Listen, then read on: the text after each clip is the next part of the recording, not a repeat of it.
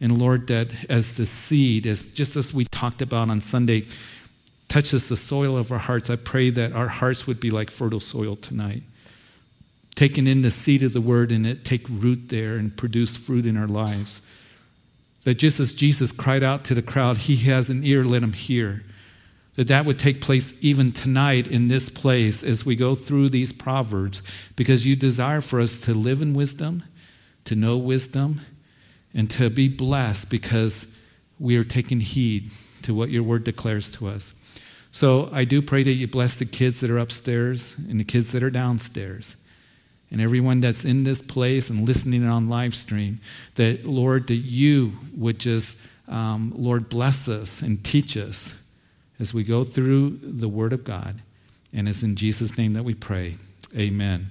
So keep in mind, as Solomon is writing the book of Proverbs, as he's inspired by the Spirit of God. Now, chapter 10, when we got into it last week, that really began the Proverbs of Solomon. That's how the chapter starts out. And every verse is a single thought as we go through it. So Proverbs doesn't flow, real smooth.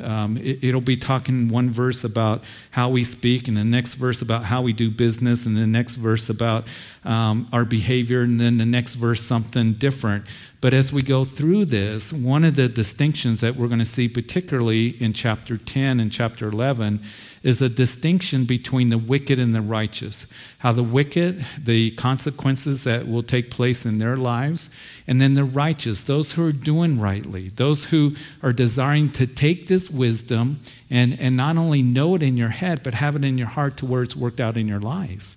And as you walk in wisdom, the benefits and blessings that come from it. So as we go through it, we're going to look at it, and again, there isn't a real smooth transition from verse to verse at times. And some of these verses, they're pretty self-explanatory. I don't need to comment on a lot of it. But as we go through, we're just going to see and learn and continue to go through these proverbs that are going to help us in our lives and help us in our Christian behavior and speech and faith and purity and conduct and character. And you see, that's very important for us to consider as we go through this. You can never exhaust the book of Proverbs, can you?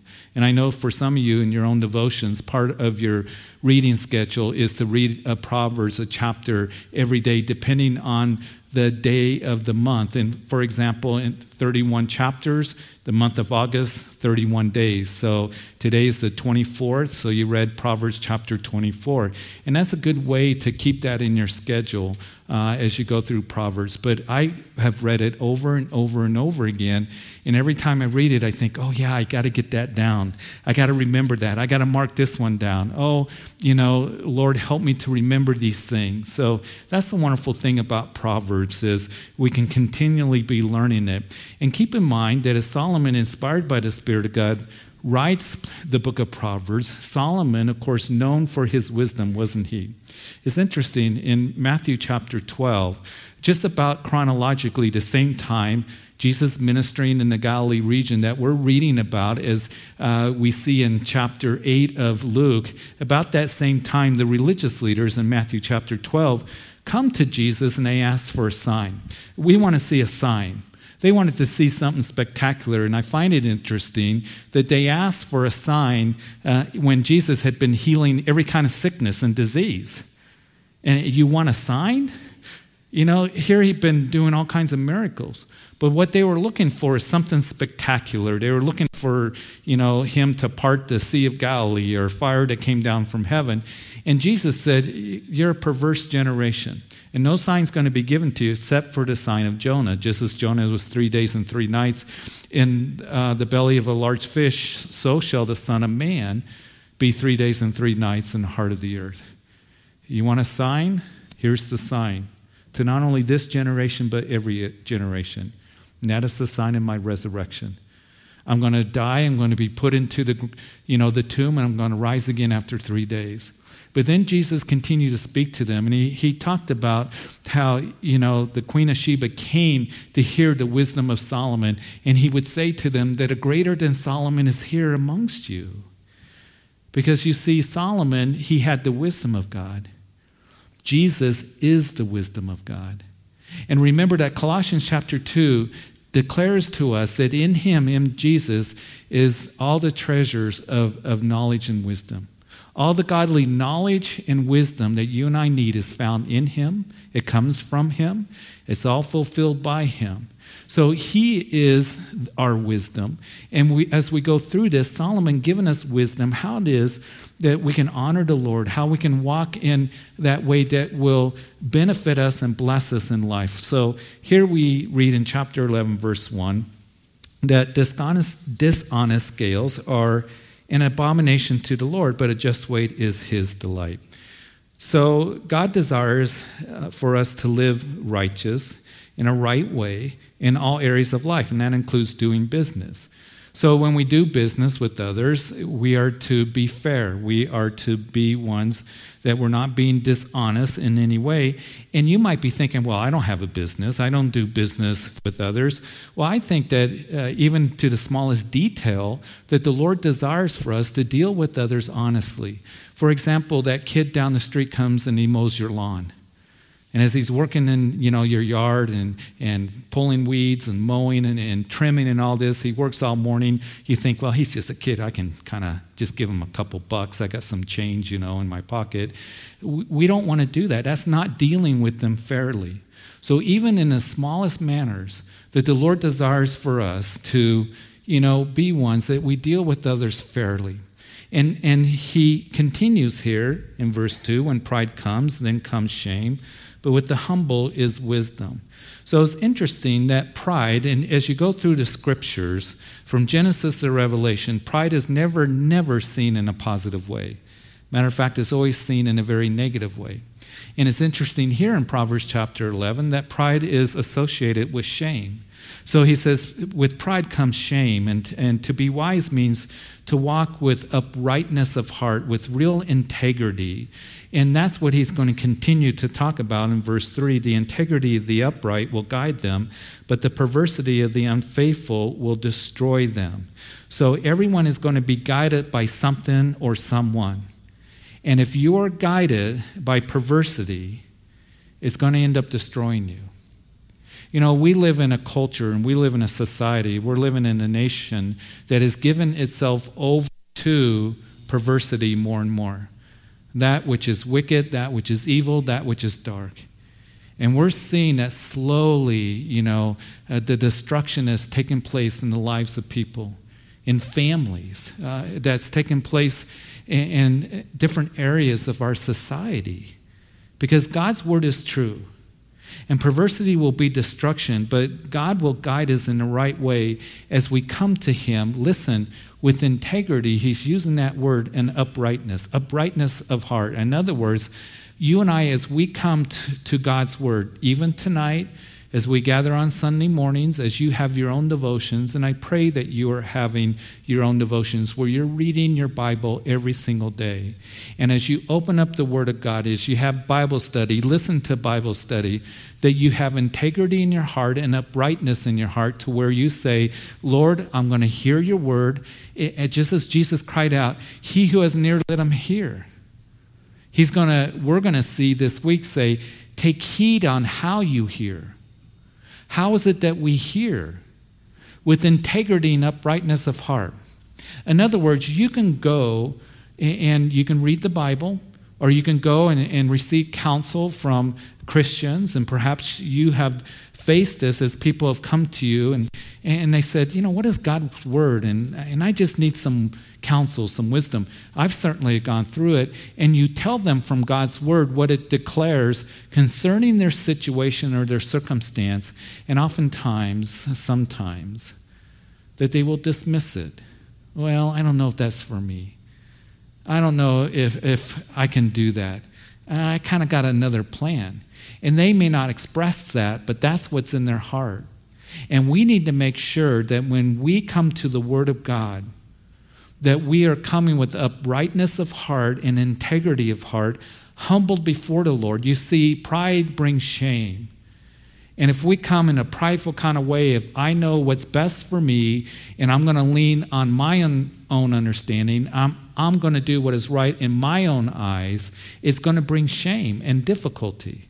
But if we humble ourselves, and it really takes a heart that is humble before the Lord, that is teachable and soft before the Lord, saying, Lord, whatever your word declares to me, help me to take heed to that. And as you and I do, we're going to be established is what's going to take place. And as he's going to continue to say, verse 4, riches do not profit in the day of wrath, but righteousness delivers from death. So what good is it, Jesus said, if you gain the whole world, but you lose your own soul? Riches don't profit in the day of wrath, because we know that the riches of the world are going to go away. And so we are rich as we are rich in Christ, and we need to keep that in mind. I pray for us, and that we would teach our children this, that we would never envy those that we look at the world, because you know our society, you know what social media does, what TV does, is they'll elevate, the one who has fame and prestige and, who has popularity, who has, famous movie stars and musicians and, even athletes and things like that. And our young people, any of us can look at them and envy them. Seems like they have everything. They have all the riches and fame, but what good is it if they don't have Jesus? What good is it if you gain the whole world, Jesus said, but lose your own soul? So we need to always keep an eternal spiritual perspective on things. The riches don't profit on the day of wrath, but righteousness delivers from death. In verse 5, the righteousness of the blameless will direct his way aright, but the wicked will fall by his own wickedness. In verse 6, the righteousness of the upright will deliver them, but the unfaithful will be caught by their lust. And when a wicked man dies, his expectation will perish, and the hope of the unjust perishes. So here, basically, you're going to reap what you sow. A spiritual law that we have in the book of Galatians, right? You're going to reap what you sow. Don't be deceived. And you do what you know to be right. That's what verse 5 is telling us. And as we study God's word, we're going to know what is right. The righteous of the blameless will direct his way aright. Here's the thing to remember. That it's not right to do wrong to do right. Okay? The world's going to come along and say, this is what you do in this situation. You're to be vengeful. You're to get back. Don't be forgiving that person. This is what you do. It's okay if you cheat them a little bit, have dishonest scales. You're going to get ahead. It's not right to do wrong to do right. In other words, it's not right to do wrong so you can get ahead, to do what is right in the world's eyes. We need to always let the Lord determine how it is that you and I react in every situation.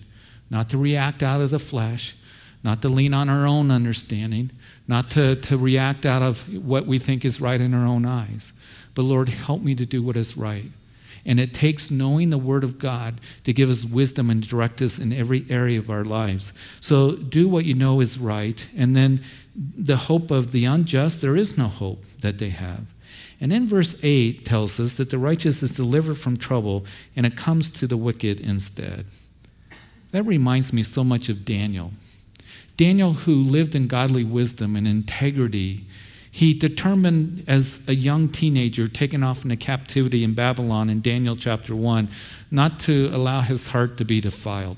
I'm not going to eat of the king's meat. I'm not going to drink of the king's wine. So Daniel chapter 1 is he goes off and then he lives in captivity till he's an elderly man. Even when the Babylonian Empire falls to the Medo-Persians, he is the second in command, one of the leaders there, one of the three top leaders, it tells us. But even in that, I think that he was Darius' right-hand man in the Medo-Persian Empire. And the other leaders, they were jealous of Daniel. It tells us that Daniel had an excellent spirit within him. The spirit that was in Daniel is the same spirit that is in you and me as believers. And what I pray is that people would look at us and say, they got an excellent spirit. They may not recognize that it's an excellent spirit, but there's something different. The reality of Jesus Christ, they walk in godly integrity, in uprightness, and are humble. And they live in godly wisdom. They recognize that. They may not understand it all.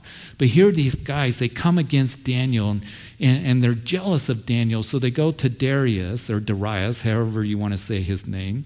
And Darius was tricked into signing a decree that they said, hey, if anybody worships any other god other than you, Darius, and prays to any other god besides you, Darius, and they're buttering him up for 30 days, then throw him into the den of lions. And many of you, you know the story. You've known the story since you went to children's ministry. You know, you heard it in Sunday school or whatever. Your mom read it to you. And of course, Daniel, with integrity of heart, he does what he always did all of his life. He goes and he prays. He opens his window towards Jerusalem and he prays to the true God. And those guys are underneath there, you know, with their little cell phones taking pictures and saying, see, Darius, there's Daniel, that Daniel. That's specifically what the text tells us. And I can hear their voices, you know, that Daniel is praying to the God of Israel, not to you. And Darius knew he had been tricked. He couldn't change it, so they tossed him in the lion's den. And you know the story how Darius was up all night looking through the books, trying to find a loophole to get Daniel out, but it was too late. And the next morning they open up the lid to the pit where Daniel was, and Darius says, Daniel, and he says, here I am, O king, live forever. And they pull him out, and what happened? It was those guys, those leaders that tricked Darius into signing that decree that ended up being thrown into that pit. And it says before they even hit the bottom that they were chomped on by those lions. I'll tell you the truth on this. Anytime that you want to tear somebody down to try to elevate yourself, you're going to get chomped on, you're going to get bit. And we see that all throughout the scriptures. So that's why it's very important that you and I, we do what is right in the sight of God and trust Him. And that's why the Lord tells you and I that vengeance is mine, says the Lord. Because we can't handle it. And the Lord, He is the one that will defend us, and He's the one that wants to work. But He's not going to work if we are doing it our way or in a sinful way. But as we do it His way, then you're going to see the hand of God working in your life. So verse 9, we continue. The hypocrite with his mouth destroys his neighbor, but through knowledge the righteous will be delivered. And when it goes well with the righteous, the city rejoices. And when the wicked perish, there is jubilation. And by the blessing of the upright, the city is exalted, but it is overthrown by the mouth of the wicked. And so there is blessing when the righteous are in power. When the wicked are in power, the people suffer. And we've seen that all throughout history. We see it even in our world today, don't we? That the nations that have corrupt leadership, they suffer so much. And I think that's why most of us, if not all of us, are very concerned about this election and concerned about our future leadership, and that's why we need to be praying. We need to be praying for our leaders. We need to be praying for our nation, as here we know this to be true. And in verse 12, that he who is devoid of wisdom despises his neighbor, but a man of understanding holds his peace. So it's better to get along with neighbors or with others than to always be in conflict, to even hold your tongue at times. And I know that there can be those times where we can be in conflict with others. We don't want to, but it's best just to hold your tongue and not to be tearing down and escalating it and the conflict or whatever it might be. So we're going to continue to see Proverbs giving us wisdom in this whole area about what we speak and how we speak to others. But in verse 13, a talebearer reveals secrets, but he who is of a faithful spirit conceals the matter. You know, be careful who you pour your heart out to. And the reason is because some will take it and they'll begin to gossip and they'll begin to talk about it and tell others about it. And we are wise when somebody comes, and tells us something that's going on in their life, or, is asking for advice, or just is pouring out their heart. It's best to keep it to yourself. We live in a society where we think we need to know everybody's business. We even live, where we think that, okay, Pastor Jeff, you need to know everybody's business. I don't need to know everybody's business. And if a brother and sister comes to you and talks with you and asks for prayer, you don't need to blab it to everybody. Now, there are certain instances and circumstances, if somebody's in danger or there's abuse going on, yes, we want to say something. But if somebody's struggling with something or just needs prayer or just, needs, certain direction in an area of your life, we don't go and blab it to everybody. So be careful who it is that you're talking with, that you can trust that person and there's confidence that they're going to keep it to themselves. And then make sure that as a brother and sister comes to you that you're not a talebearer, a busybody, telling everybody else about it and making it everybody else's business. It's not a wise thing, and it's not a thing that pleases the Lord at all. And where there is no counsel, the people fall, but in the multitude of counselors, there is safety. And of course, the implication here is that there is godly counsel. And of course, God's word, it gives us counsel. He's the wonderful counselor, but there is also those godly people in our lives that we can go to that will give us godly counsel. And we want to make sure, again, that we have the confidence that they're going to give us godly counsel. Take us to God's word. That's where we really help somebody. But as I read this, that I think about what happened to Rehoboam after Solomon's reign here, where there's no counsel, the people fall. But there's safety in the multitude of counsel, godly counsel. And you see, it is after Solomon that his son Rehoboam came on the throne, didn't he? And we know that Rehoboam, as the people came to him and said, Rehoboam, ease up on us. I mean, your father taxed us heavily, took our lands, took our sons and daughters to be his servants. Can you ease up on us? And Rehoboam said, I'll come back in a couple days with an answer.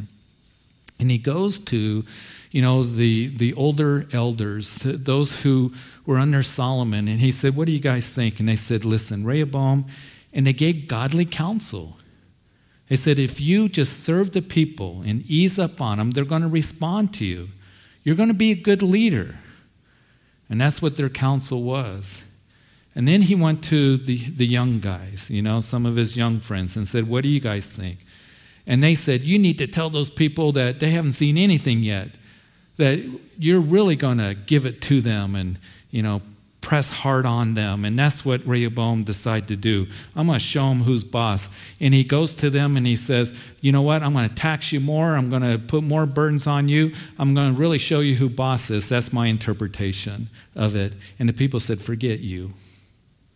And the 10 northern tribes at that time split off from the house of Judah, and it had terrible consequences for God's people and their history for the next 500 years. We need to make sure that we receive godly counsel, and there's safety in that because God's going to bless it as we take heed to it. In verse 15, as we continue on here, that he who is a surety for a stranger will suffer, but one who hates being surety is secure. And so we saw this in chapter 6, warning about guaranteeing a loan to a stranger. It's, I'll sign for that loan, and you're not sure and don't know them, and, I'm afraid I'm going to get burnt, and then you worry, and that's what chapter 6 talked about. So it's okay to say no if you don't have the confidence and you don't know, and if you feel like that they're not going to be able to, pay you back or whatever it is. But also, I think that spiritually speaking, that we need to be careful as well. That as we have those who are ministering and those in leadership, I will take my time in those who will be developed in leadership and called to leadership, just confirming what God is doing and making sure that, that we don't lay hands on anyone too hastily. So we want to have that confidence. We want to watch what God is doing in their lives.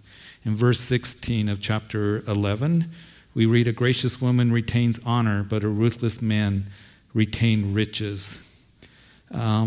I think here of the story of 1 Samuel chapter 25, of the story of Nabal and Abigail, Remember, David's running. He's with his mighty men. He's running from Saul, and he's in that area. And there is Nabal. He has a lot of livestock. And when David was there with his mighty men, he was actually bringing protection for Nabal and his livestock because they were in the area. So David sends a message to Nabal. Nabal, can you, give us some, a few of your livestock so I can feed my 400 mighty men? And Nabal said, no, I'm not going to do it. And he was ruthless. And matter of fact, the scripture declares to us that he was a fool. But it was Abigail, the gracious woman, that came and brought him food and said, David was very upset at that time. I think he had it with, he's just running from Saul, and it's like, okay, guys, strap up your swords. We're going to go get Nabal, and we're going to go after him. And here comes Abigail, his wife, a very gracious woman, and said, David, don't. And here's some food. And of course, David calmed down, and God dealt with Nabal. It's a very interesting story you can read about again in 1 Samuel chapter 25. That's what it reminds me of here. A gracious woman retains honor, but a ruthless man retains riches. And a merciful man does good for his own soul, but he who is cruel troubles his own flesh. And the wicked man does deceptive work, but he who sows righteousness will have a sure reward. And then we continue in verse 19, as righteousness leads to life, so he who pursues evil pursues it to his own death. And those who are a perverse heart are an abomination to the Lord, but the blameless in their ways are his delight. And though they join forces, the wicked will not go unpunished, but the posterity of the righteous will be delivered. So you see, again, that distinction between the righteous and the wicked. And don't get carried away with wickedness. It's bad news, and it's going to be a bad ending. Contrast that with the blessings and benefits of being righteous. But in verse 20 there, but the blameless in their ways are his delight. When we read that word blameless, remember that it is the qualifications of an overseer in 1 Timothy chapter 3 is to be blameless. Now, when I read that at first, I thought, well, I can sit down. I think any of us can sit down. But I come to realize that blameless doesn't mean perfection. It doesn't mean that we're going to be perfect. But blameless means this, that what I hope for you and for me is that people can't look at us and say, you know what, there's carnality in your life, there's sin in your life, in how you act, in how you speak, in your behavior, your conduct, the words that you say, your faith, your purity. You call yourself a Christian? See, you and I, as we live blameless, that is, there's no obvious, action or way of our life that people can point at and say, man, what comes out of your mouth? And you call yourself a Christian. There's a leader in the area. I'm not going to say who it is, but he's a leader, and I've heard he's a Christian. And I actually, a couple months ago, talked to him for the very first time. The 4-letter words that came out of his mouth. He knew I was a pastor. Didn't faze him. Didn't blink an eye. I thought, wow, it's amazing. And you're known as a Christian? That people can't look at you and I and say, why should I be a Christian? You go out and party. You're living with your boyfriend, girlfriend. You're doing these things. You're no different than me. And again, it isn't that we live in a haughty, arrogant kind of way, but humbly, that people can look at us and say, there is something real in you and different about you in your behavior and in your speech and in your conduct. Because we're desiring to be blameless. That people can't point a finger at us and say, boy, I don't know, you claim to be a Christian. So that's my prayer for us, is that we would live lives in godly wisdom and in a godly way. The blameless in their ways are his delight. In verse 22, that a ring of gold in a swine's snout, so is a lovely woman who lacks discretion. I love this poetic language here. So what does it mean here? A ring of gold in a swine's snout. A pig's nose. Don't picture, this, pig that's dressed up and got a bow around it and got a golden ring in its snout. That's not the picture here. The Jewish reader reading this, swine pigs were considered unclean. So picture, it in the mud and eating slop and all of this. And to have a gold ring, it doesn't fit, does it? And he's using the poetic language. He's not trying to put down women here, but in this poetic language for any of us, to be considered lovely, to be considered different if we lack discretion, if we're not discreet. In other words, being discreet means that you're being careful and wise in your actions and in your words. And may we be discreet in what we say, in what we do, and how we behave. So as we do, people are going to say, man, that's a good man, good woman, a lovely lady, good man. That's something different about them. And it's the reality of Jesus in our lives. And the desire of verse 23, the righteous is only good, but the expectation of the wicked is wrath. And there's one who scatters yet increases more, and there's one who withholds more than is right, but it leads to poverty. As we see here, we can't outgive God. And the Lord doesn't want us to be greedy. In verse 25, the generous soul will be made rich, but he who waters will also be watered himself. And the people will curse him who withhold grain, but blessing will be on the head of him who sells it. We don't want to be greedy. We want to be giving. Be giving to the Lord. We don't talk a whole lot about giving here at Calvary Chapel. And one of the reasons is because I want you to be able to give freely and willingly.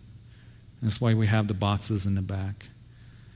But we need to give to the Lord because he gave us the very best, his son, Jesus, who went to the cross and died on Calvary's cross for you and for me. He gave his life for us. How can we not give to him?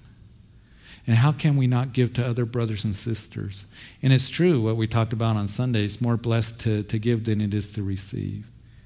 And to give to others, it's health to our souls and it's health to us. And we will be watered, is what it says. You're going to be refreshed and renewed. But when we begin to just hang on to things real tight, and that's mine, then that begins to just bring rottenness to our souls.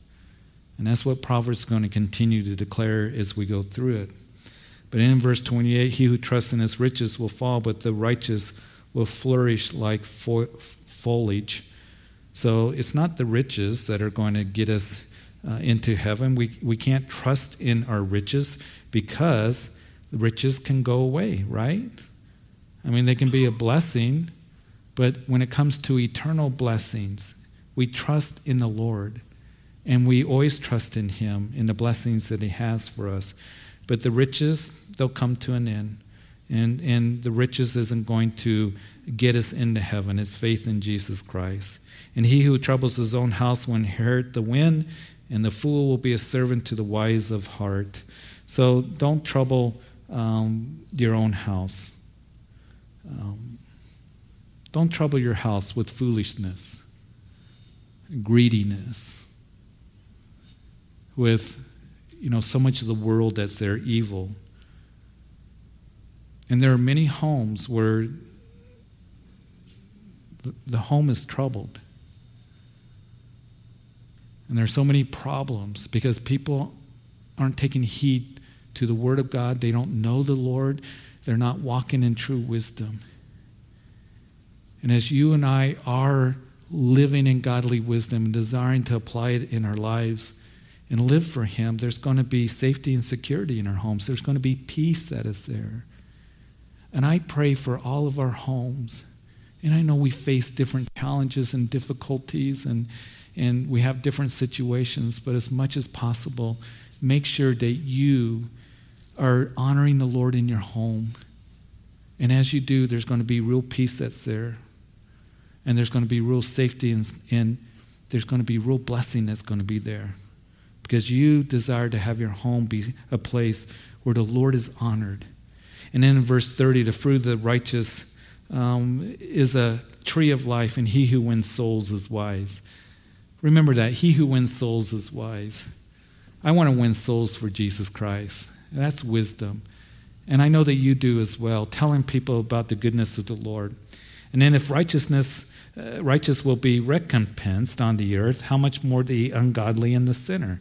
Now, verse 31 is a difficult verse.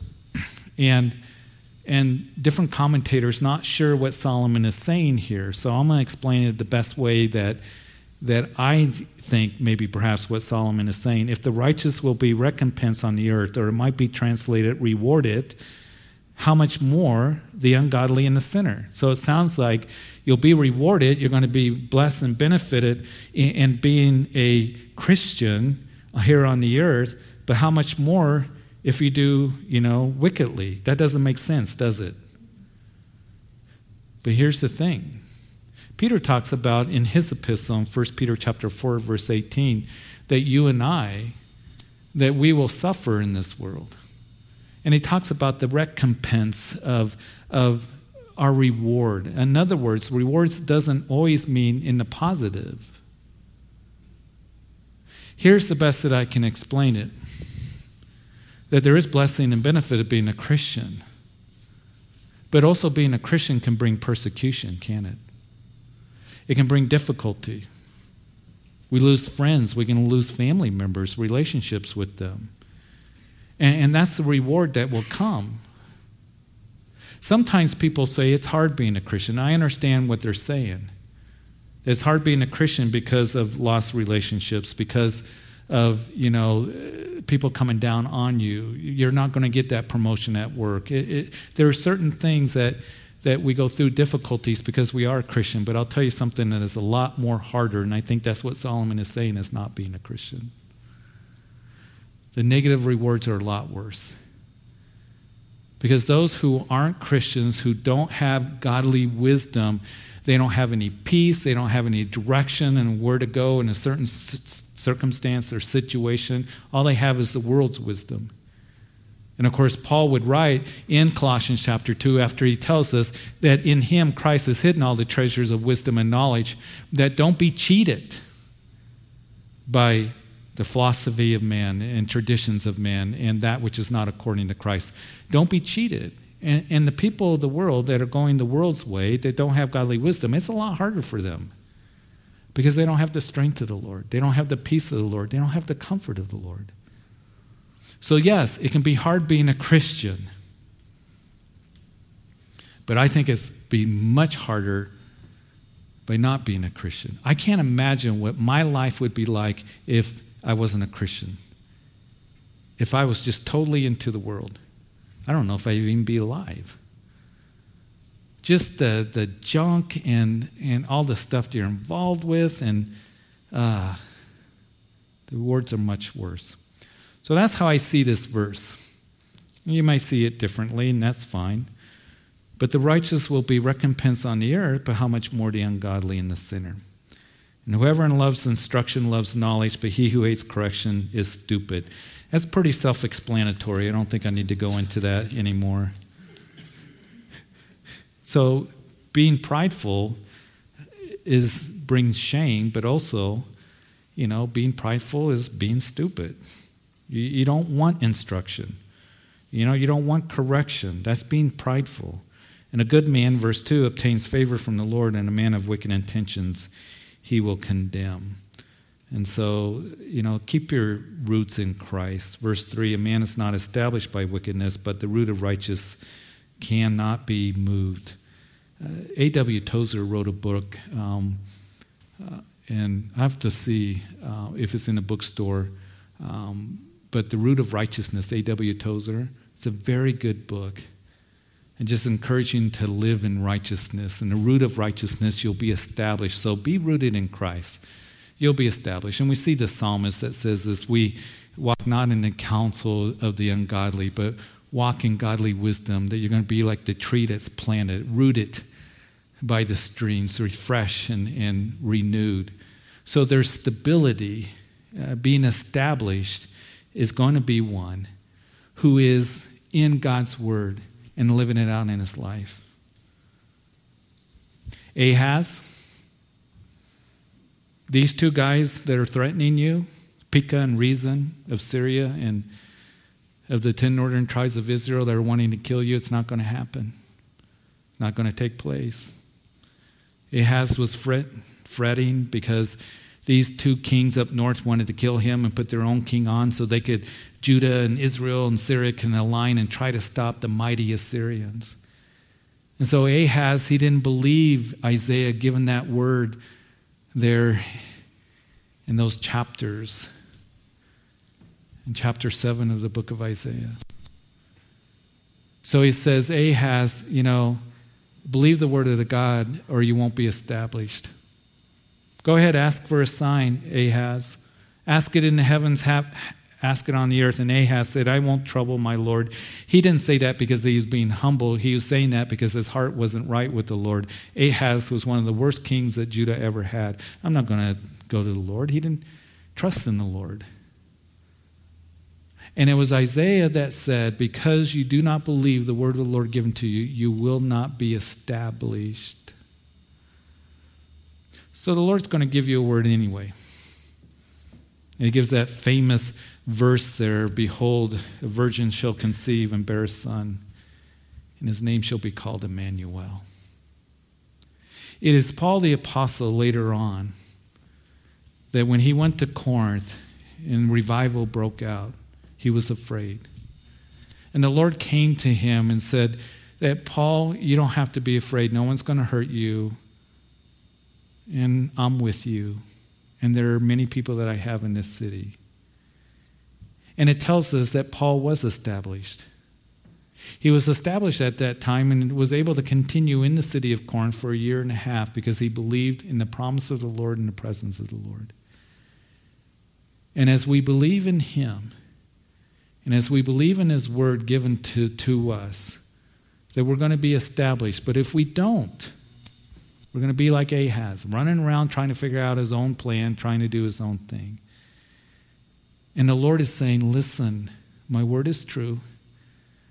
My promises, you'll see I'll be faithful. You can trust in me. And as you do, you'll be established. Well, let's end there tonight, and we'll pick it up here at verse 4 next time. So, Lord, we thank you that we could go through these verses, these proverbs, and learn from them. There's so much there. We could take a verse and spend all night talking about it. But, Lord, I do pray that tonight that we would have hearts, all of us, that are teachable all the time, uprightness of heart and integrity of heart whenever we come to God's word, to your wisdom, that we would know it. And, Father, that we would desire to walk in that wisdom. So, Father, take these things that we learn, help us to apply it in our conduct, in our words that we speak, in our behavior, when it comes to love, when it comes to purity. Lord, that we may walk in your ways and be established. And, Lord, be blessed and benefited. I thank you that we are here. And I just pray that we would know that you want the very best for us.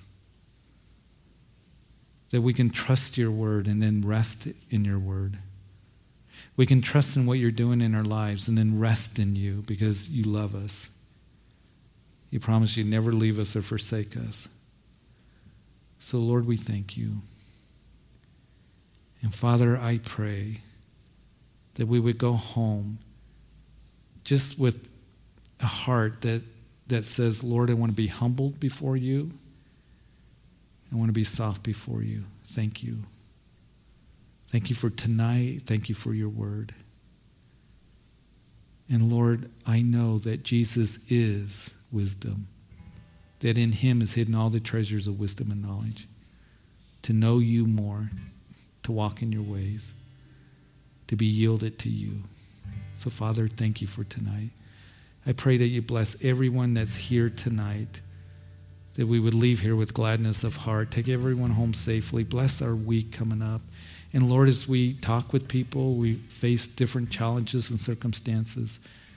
Lord, may we look to you for direction, for guidance in everything. So, Lord, thank you. And Lord, we thank you that we can be here as a family to encourage one another and bless one another. And Lord, we just leave here with hearts of gratitude. We pray these things in Jesus' name. Amen. Amen. Would you please stand?